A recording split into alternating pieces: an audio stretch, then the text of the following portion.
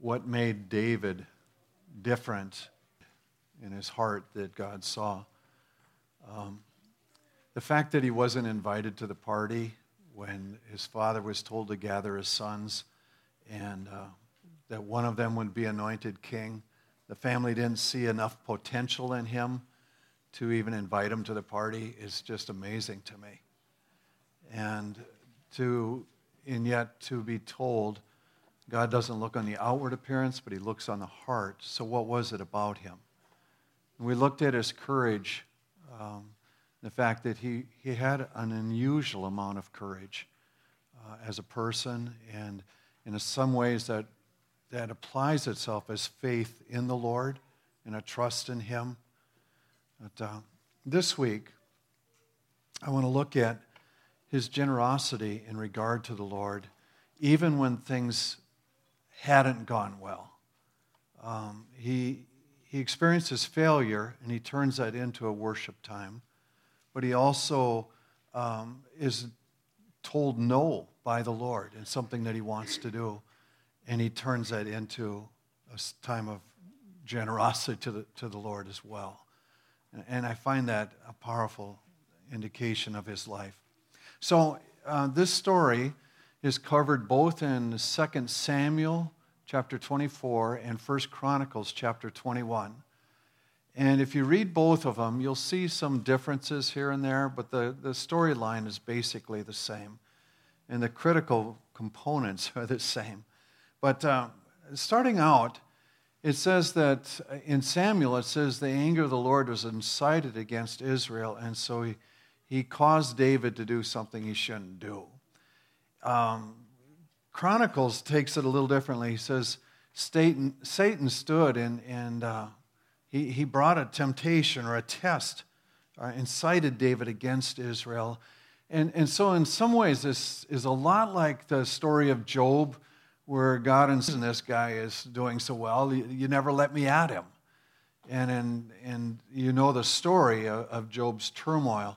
But in this particular story, David makes a blunder. He chooses wrong.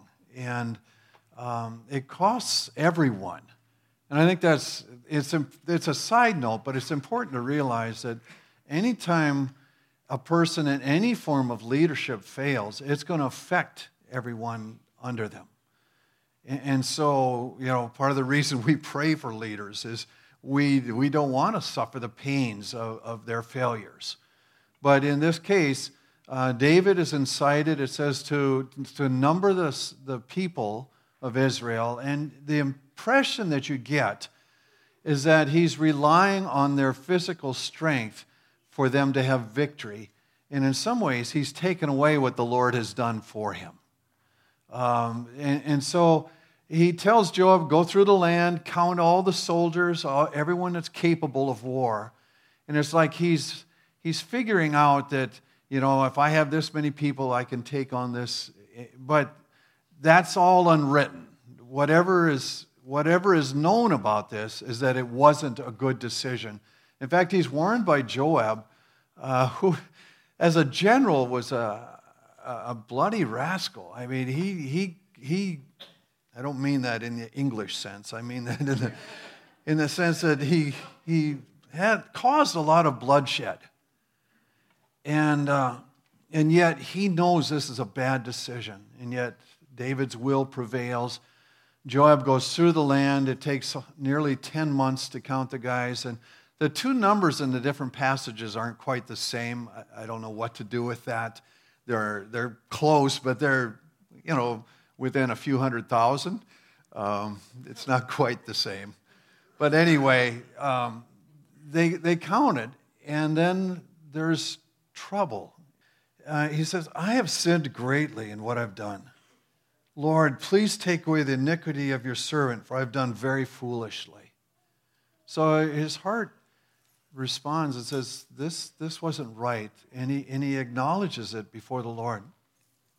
Well, the seer Gad, or the prophet, comes to him and says, the Lord says you have three choices.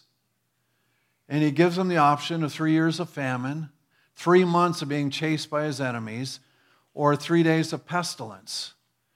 And he's evaluating, and he makes this comment. He says, I'm in great distress. Let me fall into the hand of the Lord, for his mercy is very great. Don't let me fall into the hands of man. So he's saying, if I'm going to have to rely on the graciousness of one or the other, I'm going to trust God. And so this is my decision. I want to do whatever he feels fit in this. Well, there is a pestilence that strikes the land, and it says 70,000 people die. So, I mean, this is horrendous. And as it's going on, it says the angel of the Lord turns toward Jerusalem and is going to strike down the people of Jerusalem. And they actually see the angel. There's a man named Ornan in the one account, Arana in the other. He has two different names that are used apparently, but he has this threshing floor, and he and his 4 sons, and they go hide. They're scared to death. And so the bells were ringing, and it was just... Anyway. I'll be glad when that's over. So David sees this, and he says, I need to make a sacrifice, and I need to buy this place.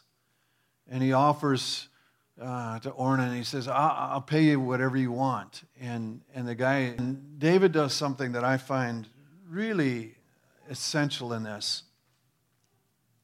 He not only has recognized and says, this is my sin. This isn't everybody else's sin. God, please put this on me, not on someone else. He's saddened by what he sees around him and the cost of what he's done. But he makes this statement in regard to the threshing floor. He says, I will buy them for full price. I will not take from the Lord what is yours, nor offer burnt offerings that cost me nothing. He's basically saying, I am not giving leftovers to God. I'm not taking what's cheap and handing it off to him. In some ways, this goes back to almost the story of like Cain and Abel, where one's sacrifice is accepted, where the other brought the very best of what he had. And there's this premise even throughout the Exodus. Remember when the rules are given regarding sacrifice, they were to bring the very best of what they had. They weren't to take animals that had any kind of deformity. They were to bring one that was only a special age. They wanted to make sure it was the very best of what they were offering to the Lord. And so in this crisis, when David is looking at things and saying, I've sinned, and he acknowledges his sin, his response to God is to give him his very best. It's not to take any kind of shortcuts. It's to just say, this is what needs to happen. And so he pays the 600 shekels of gold and buys the floor, offers burnt offerings unto the Lord. And then it says, the fire of the Lord came down from heaven and lit everything on fire. So, pretty amazing. But David says, okay, this appears to have won the Lord's favor, or just, this seems to be a good thing. And so, from that point on, he offers sacrifices there. But in the very next chapter, the declaration, this is the right place for the temple of God. And so he sets it in his heart to build a temple, but shortly after he starts this, he is told by the prophet again, it's not up to you to do this. This isn't your job. And so what's he do? He goes, okay, I'll just get everything ready. Which again is amazing. Rather than going away and moping and it's like, God didn't let me do this, or just saying, well, okay, he doesn't want me to do it, I'll just do what I want. He doesn't walk down that path. Instead, it says he gets out, he prepares the stone cutters and starts cutting stone. He gets iron for nails. It says he gathered bronze in quantities beyond weighing, cedar timbers without number. So he's just pulling in, getting it all ready. He makes this comment, he says, Solomon, my son, is young and inexperienced. But this house needs to be exceedingly magnificent, of fame and glory throughout all the lands. So he says, this can't be an ordinary place. And, if Solomon doesn't have the skill set yet, and he says, so he charges Solomon, to build the house, and he does several things. He says, my son, I had it in my heart to build a house. But God said, you've shed much blood and have waged great wars, because you shed much blood before me on the earth. And he's just saying, God's telling me, he says, I really don't want my house associated with a warrior in this cause.